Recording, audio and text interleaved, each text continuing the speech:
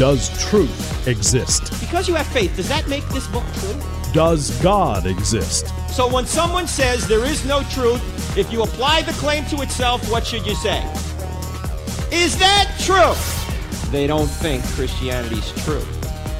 They're talked out of it. You know why they're talked out of it? Because they've never been talked into it. Cross-examining skeptical and atheistic views. Welcome to Cross-Examine with Dr. Frank Turek. Ladies and gentlemen, I just came across a study in the Journal of Molecular Psychiatry. That's where this comes from, but it was actually in an article that I saw. And the title of this article that's popularizing this Journal of Molecular Psychiatry study says this: depression is not caused by a chemical imbalance in the brain, say scientists. And I'll put a link to this article in the show notes here. But the highlight of it says there is no clear evidence that depression is caused by low serotonin levels, research suggests. The new review, which analyzed existing studies, suggests the condition is not likely caused by a chemical imbalance and calls into question what antidepressants do. And they go on to say that the researchers say these findings are very important because studies show as many as 85 to 90% of the public believes that depression is caused by this chemical or some kind of chemical imbalance. And if this is true, and I don't know about you, but it's really hard for me sometimes to figure out what is true in the medical world now. I think, unfortunately, the whole vaccine thing has caused so many people to question what's going on in medicine. But if this is really true, that most depression is not caused by a chemical imbalance, what do you think could be the cause of depression? Why do we have rising suicide rates? Why do we have rising rates of drug use? Why do we have rising rates of divorce and so many other indicators of unhappiness? Could it be that instead of a chemical imbalance, we have a worldview imbalance? That we don't know what the right worldview is? That if we're going to believe in materialism, if we're going to believe that there is no God, if we're going to believe that there is no afterlife, if we're going to believe that life has no meaning, that everything's hopeless ultimately, might that cause us to be a bit depressed? Well, I have a guest with me today to talk about one small solution to this problem that may be very helpful. Maybe it's a big solution. It's just come out. My guest is Mary Jo Sharp, and Mary Jo, you may know, is an apologist and a apologetics instructor, professor, I should say, at Houston Baptist University. Mary Jo has written several books, including her latest, Why I Still Believe. She's written some great curriculums as well. She's in a PhD program as well. And she is behind a brand new free curriculum that might be an answer to some of the depression, to some of the waywardness, to some of the deconstruction that we're now seeing among the young around our culture today. So it's always great to have Mary Jo on the show. She's been on before. Mary Jo, how are you? Hey, I'm doing great. Thanks for having me, Frank. Hey, tell me about this new project. The project is called Darkroom. Tell us what it's about and how people can access it. Yeah, thank you. It's a 14-part apologetics video series that is Gen Z narrative driven, which means that all of the stories in the series are actual stories from students that we interviewed in preparing for this project. And so you've got not just the Gen Z narratives, but then you have experts engaging with their questions. So experts such as Sean McDowell and Rebecca McLaughlin and many more. So it comes with a full, so it has these videos, right? Mm-hmm. And the videos you can watch online, and then you can use them in your youth groups or wherever you're going to be discussing this. But then it comes with this full curriculum as well. And not just that, it's great, like full curriculum, leader resources, leader guide, student guide. But then it has all the social media stuff as well and PowerPoint. And I mean, it's just a full package. So if you go to darkroomfaith.com, you can sign up. You just put your email in there. You sign up to get access to all of it. And then you have access to all of the materials. Well, let's take a look at the trailer. There's a 1-minute trailer. Now, obviously on radio or podcast, you're not going to see it, but you'll hear it. You're going to hear young people talking about the struggles that they're having. So it's just 1 minute. Let's play it right now. It's probably a year ago when I saw that video. It's called My Deconversion from Christianity. Before I could fully process what that even meant, it started autoplay. There was this one girl, she doesn't share the same views as me, and she tells me, I really don't like Christians. lately I've been asking myself what makes Christianity different. Why do I identify as a Christian? I have a secret. All my life. I've had questions about my faith. About God and about religion. But now, I'm gonna tell you my questions. My struggles, My doubts. I hope you can handle The truth.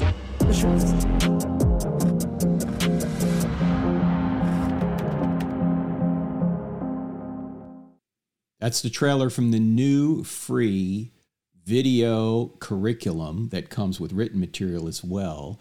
It's called Darkroom. Go to darkroomfaith.com. And Mary Jo Sharp, a professor of apologetics at Houston Baptist University, has been sort of the leader of this whole thing. Mary Jo, what are some of the topics that you're covering in this series? Oh, yeah. So again, these come directly from our interviews with Gen Z students, and they're talking about what's the purpose of church. So church is a big topic. The topic of sin, something that, it's gotten sort of a bad rap, right? Even C.S. Lewis talked about that a long time ago. We're talking about love, what is love, and the line that our culture tends to draw from love to sexuality too closely. And so exploring that conversation, and doubt and deconversion, deconstruction, science and faith. There's so many things. Suffering, the Bible. What is the Bible? What is our purpose? The afterlife, all sorts of good topics. And you say that these are actually videos that are reenacted true stories or based on true stories, correct? Yeah, they're based on true stories. So the language that you'll hear is actually from those stories. Obviously, we had a screenwriter, make it into a script, but yeah, these are real student stories. And I was watching one of them today, and folks, you can just go to darkroomfaith.com and you can see these videos, and they've not all been released yet. They're going to be released. What is it? Once a week or once a month? When are they? There's 14 of them, and I'm seeing several of them, but not all of them on the screen. When do they come out, Mary Jo? It's once every about 2 weeks, so twice a month. Twice a month. I saw one of them where this young man is considering suicide because of, I guess he just felt hopeless. I imagine this young man didn't commit suicide, but this is based on a true story. So what happened there? Yeah, so the young man is dealing with the problem of evil, the problem of pain and suffering in this world. And does God care about us? Does he care about our suffering?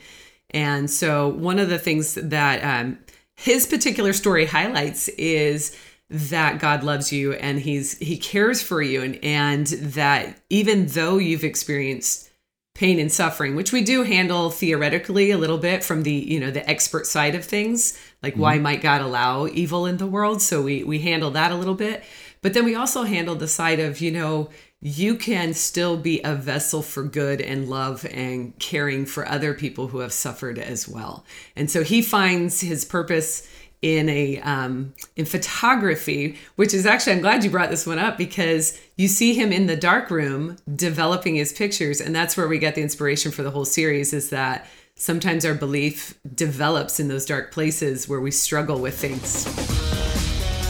Talking to Mary Jo Sharp, who has overseen a brand new curriculum that's free, ladies and gentlemen. Anyone can use it. Go to darkroomfaith.com. We have a lot more with Mary Jo after the break. You're listening to I Don't Have Enough Faith to Be an Atheist with me, Frank Turek, on the American Family Radio Network. Our website, crossexamined.org. That's crossexamined with a D on the end of it.org. We're back in just 2 minutes.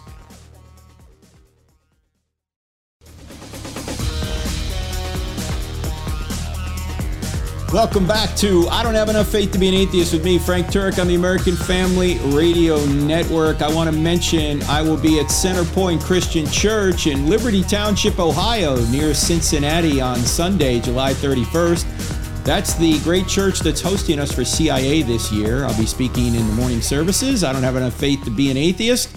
Then Calvary Chapel, or Calvary Fellowship, actually, in Miramar, California, Sunday, August 7th.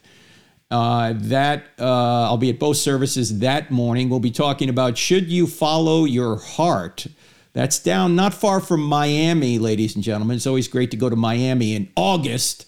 Anyway, everything's hot right now, including the brand new curriculum called Darkroom, darkroomfaith.com. I'm talking to Mary Jo Sharp, who really oversaw the project. And Mary Jo, this project is beautifully done because I think you guys spent more than $1 million putting all this production together. You've got first-rate photography, cinematography, script writing, and all that.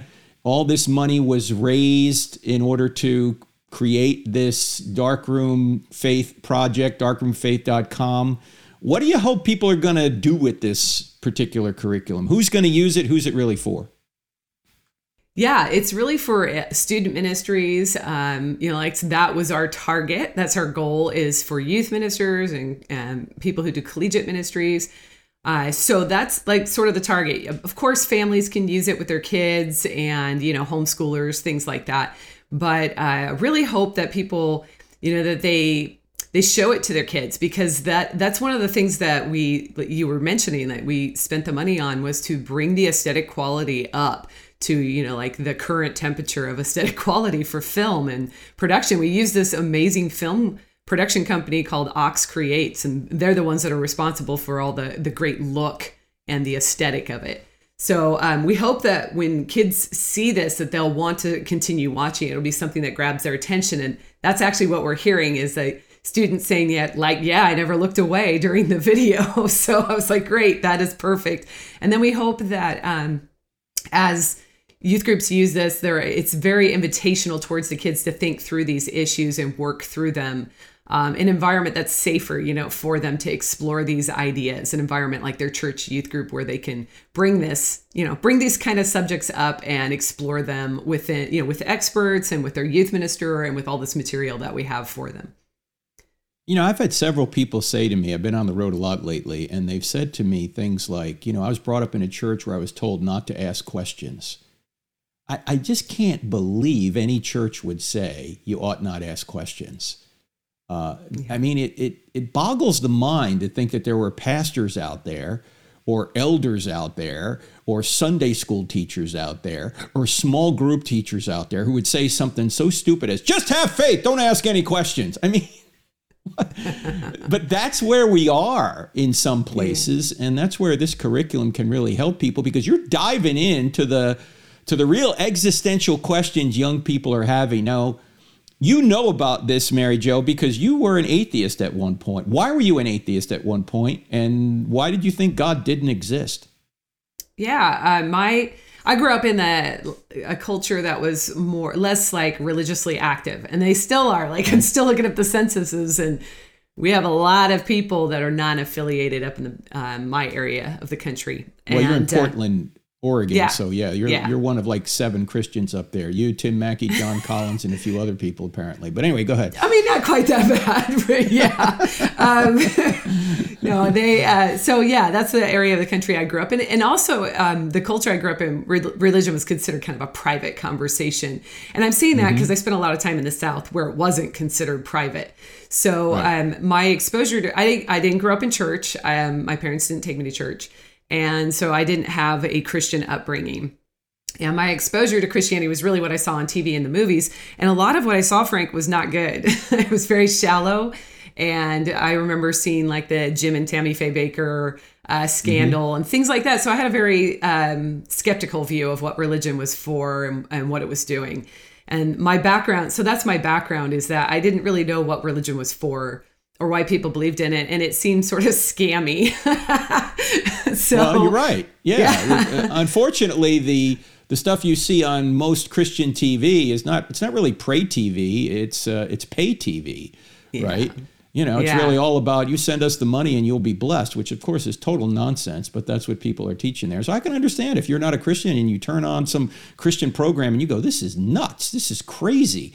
But were you an adamant atheist, or were you just someone who said, well, I don't see any evidence for God, so why should I be? You know, were you kind of indifferent, I guess, is my question. Yeah, so that's the thing. I would actually almost label myself as a non-theist rather than an atheist because of the connotation that both of those have. I was raised without God, so I didn't see the need for God. I didn't know anything about God. I wasn't seriously studying like Nietzsche or anything, or Bertrand Russell. So my atheism was more cultural atheism. It was just the environment in which I was raised. I wasn't hostile towards Christians. I was actually taught to respect people of all different backgrounds, but I kind of thought it was a crutch.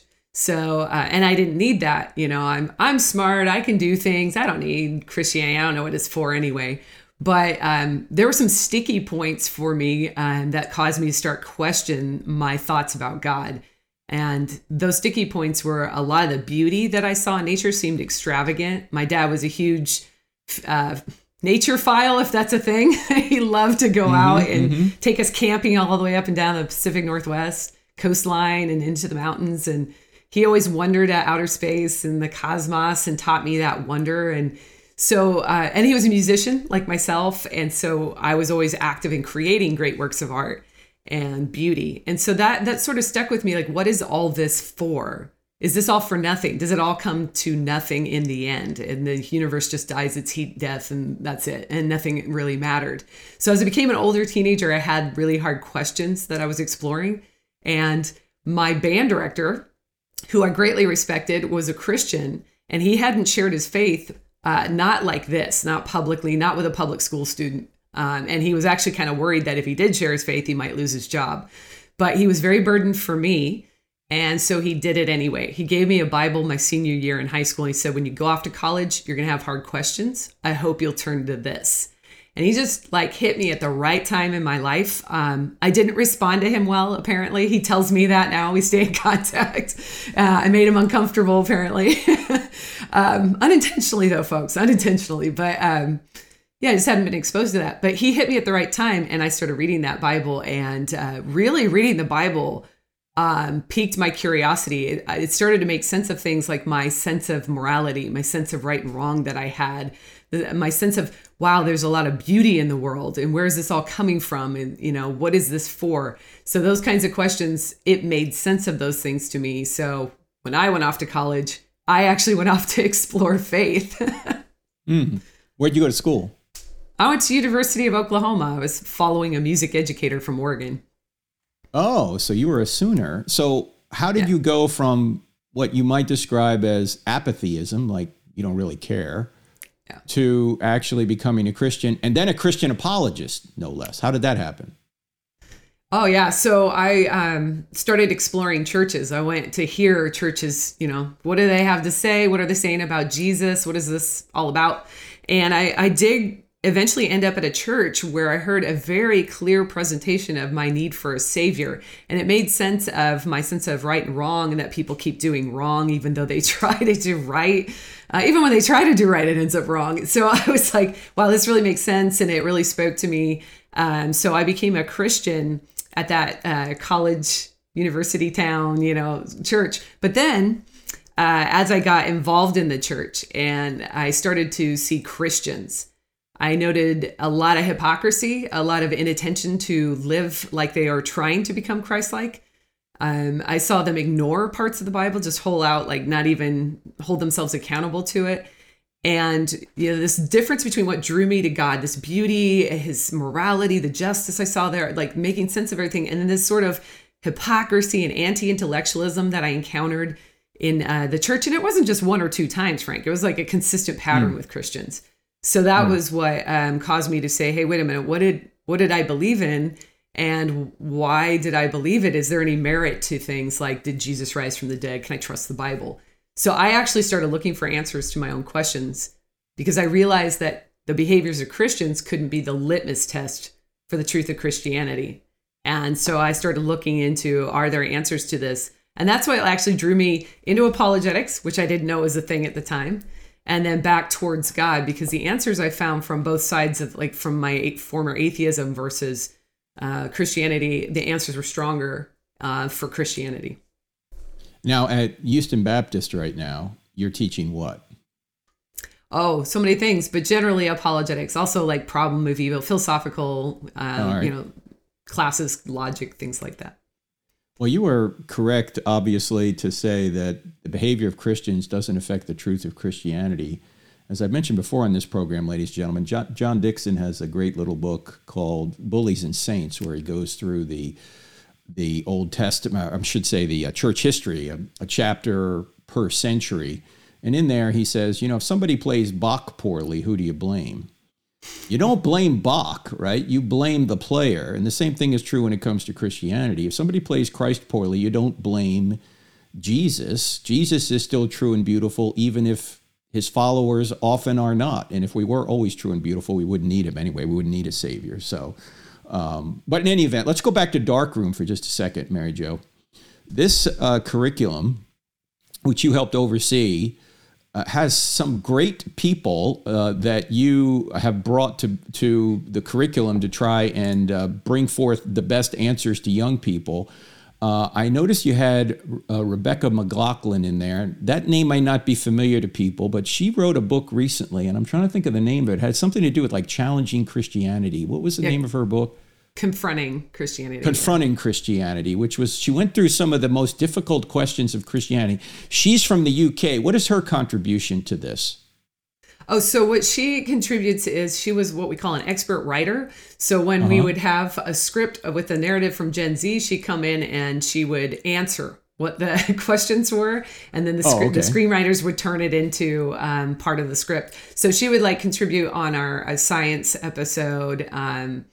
I'm trying to remember all the ones she contributed. She did about 4 of our episodes that she worked on. Right. So she did a lot of contributions. So there are 14 episodes in Darkroom, ladies and gentlemen. It's a free curriculum with both video and written. You ought to go to darkroomfaith.com and just download whatever you can. Also, you want to make sure that you keep checking back because every 2 weeks there's a new video coming out. I also want to send you to Mary Jo's website, maryjosharp.com. maryjosharp.com. How can people get in touch with you, Mary Jo? Yeah, they can get in touch with me through confidentchristianity@gmail.com or through my website, maryjosharp.com. Just click that contact link and you can get in touch with me. Mary Jo, thanks so much. Thanks for being on the show. Thanks for doing this curriculum, too. It's fabulous. Darkroomfaith.com, ladies and gentlemen. It's free and it's over $1 million. You're getting for free. Check it out. All right, back with your questions right after the break. Don't go anywhere.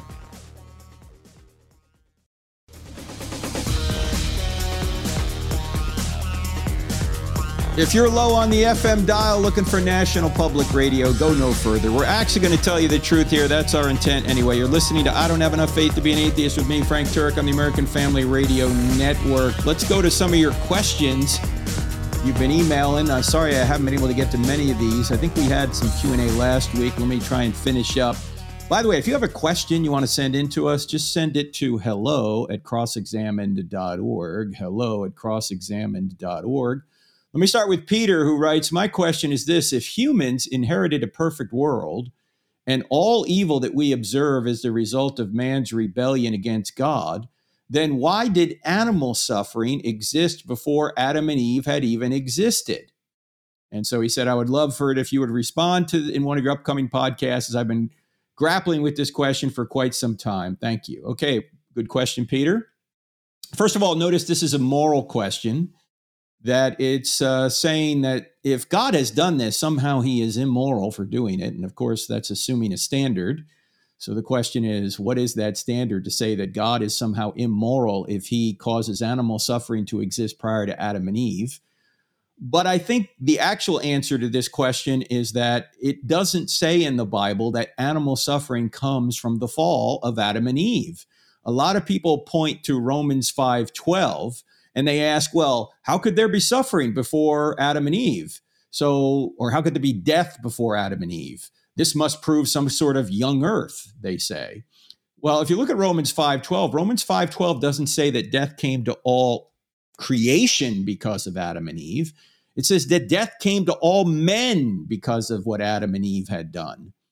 And sometimes a word in Scripture can be all the difference in the world.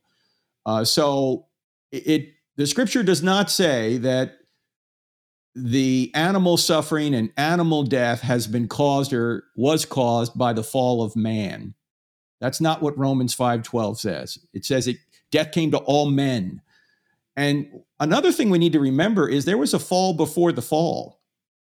What was the fall before the fall? Well, Satan fell. Now, there's not much in the Bible about this. Some try and say, well, there are passages in Ezekiel or passages in Isaiah which seem to be talking about the king of Babylon, but maybe it refers to Satan as well. Some theologians say that's possible. Yeah, maybe that's possible. I don't know what's true there or not. Regardless of the fact that we do know there was a fall before the fall, maybe that affected creation prior to Adam falling. And look, if the whole world was unfallen prior to the fall of Adam and Eve, why would you need to create a garden? Why would there need to be a Garden of Eden if the whole world was a paradise? It seems that maybe there was death before the fall, because there was a fall before the fall. Bill Dembski has also pointed out, he wrote a book a number of years ago, I have it on my shelf over here, I'm trying to think of the name of it. I think it was called The End of Christianity. And Dembski, the famous intelligent design proponent, said that basically if the fall before the fall did not cause the death to come to animals, that if it literally was that the fall of Adam and Eve caused the death to animals, he said the fall could have been retroactive. In other words, it had an impact before it took place, just like Christ's sacrifice had an impact before it took place. People in the Old Testament were saved by Christ's sacrifice, even though chronologically in our time, it hadn't happened yet. In God's eyes, since he's outside of time, it had already happened. Everything is done because he can see it all. He's outside of time. But it hadn't happened chronologically in our space-time continuum. Yet, the effect of Christ's sacrifice reached back into time prior to his sacrifice. So, just like Christ's sacrifice was retroactive to save people, it could have been the fall of Adam and Eve was retroactive in the sense that it caused death come to animals, and pain and suffering came prior to Adam and Eve falling. That's another possibility. Now, obviously, we're speculating here, but as I said earlier, Romans 5:12 does not teach that death came to all creation. It teaches that death came to all men. All right. Good question, Peter. Let me go to JP, who writes, on your July 2nd program, you said that our rights come from the God of the Bible. Can you show me which verse in the Bible mentions inalienable human rights and what they are? Otherwise, how do you know what they are, or even if they come from God? Well, before we get to the Bible, let's just point out that there are no rights to anything unless God exists. Everything is just a matter of opinion unless God exists, as we've said several times on this program. It's just your opinion against, say, Hitler's opinion, or your opinion against a murderer's opinion. If there is no God, every moral claim, every claim to a particular right is simply a preference claim. And Thomas Jefferson, of course, knew this. This is why he wrote in the Declaration of Independence, we hold these truths to be self-evident that all men were created and endowed by their government. No, he doesn't say government. He says endowed by their creator with certain unalienable rights. Among these are life, liberty, and the pursuit of happiness. Notice he lists life first. Why? Well, life is the ultimate right. The right to life is the right to all other rights. If you don't have life, you don't have anything. So life is supremely important. You take away somebody's right to life, doesn't matter. All these other rights they have, speech, religion, assembly, all these other things, they don't matter because they're dead, right? So life is the essential and number one right we have, the right to life. But notice Jefferson said it's grounded in our creator. And then the Declaration goes on to say that governments are instituted among men to secure these rights. And if the government doesn't secure these rights, then Jefferson and his colleagues said, then the people have the right to a new government. And of course, that's what the Declaration of Independence is all about. The Declaration just basically says, here are all the ways King George is ruling on us immorally. He's violating the rights that come from God. So if someone says they have a right to something, you want to ask, number one, what do you mean by a right? And number two, how did you come to that conclusion? Why do you think you have this right? Where does it come from? If it doesn't come from God, it's just a preference. You say, well, the government gives me my rights. No, the government is just supposed to secure your rights. If you're going to say that a government gives you your rights, does that mean if you get a new government that comes in and decides you no longer have that right, does that mean you no longer have that right? No, of course not. If the government comes in and says all Jews must die, does that mean Jews don't have a right to life? Of course not. So rights don't come from government. But specifically to JP's question, where does the Bible mention inalienable human rights? Well, first of all, the Bible mentions that we're made in God's image and that we have the image of God upon us. And of course, theologians debate exactly what that entails, but it means that we are at least God's representatives here on earth. And when Moses is given the 10 Commandments, do not murder implies a right to life. Do not steal implies a right to property. Of course, one of the first commandments, even prior to the 10 Commandments, is cleave to your wife and procreate. That implies a right to natural marriage. So why the Bible isn't going to use this philosophical language of inalienable human rights, it is going to, by saying that people are made in the image of God and you ought not kill them, you ought not steal from them, they ought to have the ability and they're being commanded to take a mate and procreate, that is the way the Bible says that you have certain rights. It's not going to use the philosophical language of the Declaration of Independence, but it is going to use commands, and those commands imply certain rights. So you have a right to life, you have a right to property, you have a right to marriage, someone of the opposite sex, because it has to do with procreation. And also, by the way, there's a great book that deals with so many of these issues. I don't know if I've mentioned it before. I think I probably had Dr. Wayne Grudem on when this book came out. It came out several years ago. The book is called Politics According to the Bible, a comprehensive resource for understanding modern political issues in the light of Scripture. Years ago, Dr. Geisler and I wrote a book called Legislating Morality. I've mentioned that on recent programs here. But a much more comprehensive book than that is this Wayne Grudem book, again, called Politics According to the Bible. So if you want to go further, JP, I highly recommend you check that out. But JP has another question, and he says this: how do you reconcile our freedom of religion supposedly coming from God with God prohibiting freedom of religion in the Bible? Worshipping other gods was punishable by death throughout all the Old Testament. That's the opposite of freedom of religion. Another great question from JP. What we need to understand here is that the Old Testament was a covenant theocracy that no longer applies. The Old Covenant was just for Israel. where God literally was their king, and often visibly through miracles. In fact, here is what Wayne Grudem says in his book on this, on politics. In fact, I may have to save this for after the break because it's a pretty lengthy quote, so I'll save it for after the break. But let me point out that it is true you can't force people to worship. And if it's forced, then it's not worship. And by the way, worship is for our benefit, not God's benefit.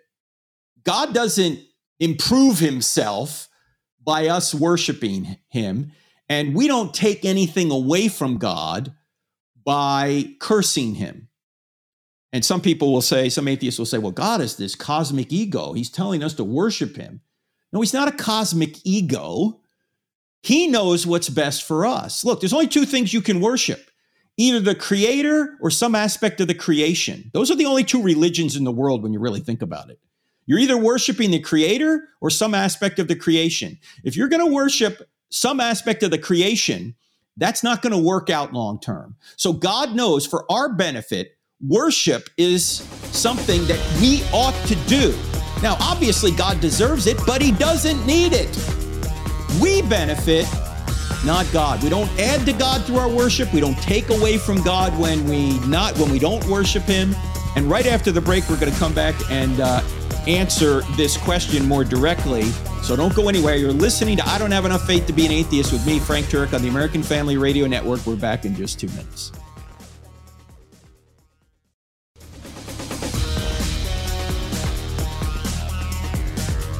You're listening to I Don't Have Enough Faith to Be an Atheist with me, Frank Turek. We're answering, at least trying to answer, some of your good questions that you're emailing in. hello@crossexamine.org. Let me restate the question from JP, who says, how do you reconcile our freedom of religion, supposedly coming from God, with God prohibiting freedom of religion in the Bible? Worshiping other gods was punishable by death throughout all the Old Testament. That's the opposite of freedom of religion. And so far we've mentioned, well, the Old Testament had to do with a theocracy where God was present. God was literally their king, often visibly through miracles. And you can't force people to worship, but you can penalize people who overtly commit blasphemy. And that's what happened in ancient Israel. Israel was a vehicle to bless the entire world with the new covenant. Now, the new covenant has no such laws. The New Testament, the new covenant has no such laws for blasphemy. And it tells believers to make disciples of all nations by teaching them. Now, that obviously respects for freedom of religion. It doesn't say use force to overcome them. It says teach them. Now, here's what Wayne Grudem says about this in his book, Politics According to the Bible.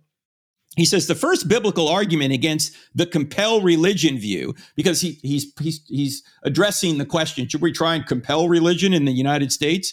He says the first biblical argument against the compel religion view comes from Jesus' teaching in Matthew 22. Jesus' Jewish opponents were trying to trap him with a question, is it lawful to pay taxes to Caesar or not? This is in Matthew 22. To say yes to the Romans, to Roman taxes ran the risk of appearing to support the hated Roman government. To say no to Roman taxes would make Jesus sound like a dangerous revolutionary against Rome's power. Taking his opponents by surprise, Jesus said, show me the coin for the tax. And they brought him a denarius.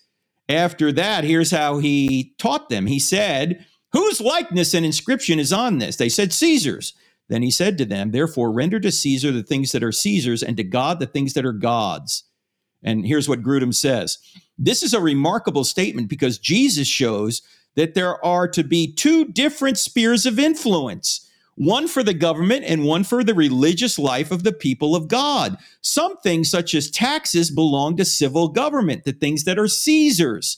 And this implies that the church should not try to control these things. And let me add something here. It doesn't mean that we can't try and influence the government with regard to what tax rate we think would be best, but it's not the church's position to control that. It's the government who's supposed to control that. Back to Grudem. On the other hand, some things belong to people's religious life, the things that are God's. And this implies that civil government should not try to control those things. He goes on, Grudem says, Jesus did not specify any list of things that belong to each category, but the mere distinction of these two categories had monumental significance for the history of the world. It signaled the endorsement of a different system from the laws of the nation of Israel in the Old Testament. With regard to the Old Testament Israel, the whole nation was a theocracy. We already mentioned that. In that God was the ruler of the people. The laws were directly given to Israel by God rather than being decided upon by the people or a human king, and the whole nation was considered God's people. Here's what Grudem says. Therefore, everyone in the nation was expected to worship God, and the laws of Israel covered not only what we today would consider secular matters, such as murder and theft, but also religious matters, such as animal sacrifices and punishments for worshiping other gods. In Jesus' statement about God and Caesar, he established the broad outlines of a new order in which the things that are God's are not to be under the control of the civil government or Caesar. Such a system is far different from the Old Testament theocracy that was used for the people of Israel. Jesus' new teaching implies that all civil governments, even today, should give people freedom regarding the religious faith they follow or choose not to follow, and regarding the religious doctrines they hold and how they worship God. Caesar should not control such things, for they are the things that are God's, unquote. Again, that comes from Wayne Grudem's book, Politics According to the Bible, a book you ought to get. He covers so many topics in there. Very, very good book. So let's point out, let's see, a little bit further with JP here. JP had a third question. Where is it? I had it here a minute ago. He was also wondering how you reconcile the common claim that God is pro-life with the stories in the Bible where he kills little babies and children. JP's probably an atheist, okay? Well, we covered that all last podcast. So go listen to the last podcast we just did, the one before this one. The short answer is God can play God, but we can't, okay? When God kills somebody, he has the right to do that. When we kill somebody, we don't necessarily have the right to do that unless it's just war, unless it's self-defense, unless we're part of a government that can met out capital punishment. Other than that, we don't have the authority to kill people. God does. And when God kills people, he does it for his reasons. Normally, they're for judgment. And he has that authority, and he can resurrect people. Look, if Christianity is true, people don't die. They just change location. And it's up to God when they do that. But God is obviously pro-life. Thou shalt not murder is pretty specific, okay? So, and there are other verses we could talk about if you'd like, but I think thou shalt not murder should cover it, okay? All right, let's see. We've got another question here. Well, let me just point out that the new covenant, as we just pointed out, as Wayne Grudem pointed out, doesn't have laws that say you have to be a Christian. It doesn't have laws that say you have to believe a certain thing. We're supposed to teach people those things according to the Great Commission. So the New Testament respects freedom of religion. You have the freedom of religion. By the way, you're going to have the freedom of religion in hell too. You're still going to have free will in hell, and you're going to have the freedom to practice your religion in hell. And usually what we might say to this, or what we can say to this, I should say, is that, as I mentioned earlier, there's only two things you can worship. You can worship the Creator, or you can worship some aspect of the creation. In hell, you're going to worship some aspect of the creation, yourself. You're still going to have free will, but the free will be completed in hell to the point that you're totaled, as we might say. You're irredeemable. You could never accept Christ because you've cemented your free will in rebellion to him. C.S. Lewis in Mere Christianity says this regarding hell. He says, Christianity asserts that we're going to live on forever.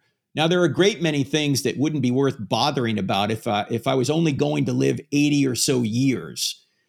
But I had better bother about if I'm going to live on forever. Perhaps my bad temper or my jealousy are getting worse. So gradually, the increase in my lifetime will not be very noticeable, but it might be absolute hell in 1,000,000 years. In fact, if Christianity is true, hell is precisely the correct technical term for it. Hell begins with a grumbling mood, always complaining, always blaming others, but you are still distinct from it. You may even criticize it in yourself and wish you could stop it, but there may come a day when you can no longer. There will be no you left to criticize the mood or even enjoy it, but just the grumble itself going on forever and ever like a machine. It is not a question of God sending us to hell. In each of us, there is something growing which will be hell unless it is nipped in the bud, unquote. Exactly. In hell, you're going to be separated from God by your own choice. I mean, if you don't want God now, you're not going to want him in eternity. In fact, we're doing a summer course, a 2-week course, which starts in a couple of weeks here, I think maybe 3 weeks. It's called Hell, the Truth About Eternity. If you go to crossexamine.org and click on online courses, you'll see there. I'll be your instructor. We're going to answer questions like, what about those that have never heard about Jesus? Is there a second chance? Why did God create those he knew would go to hell? Why eternal punishment for temporal sins? Is that overkill? What is hell? I mean, you seem to have these almost contradictory metaphors going on. On one hand, you got outer darkness. On the other hand, you got fire. How can you have both?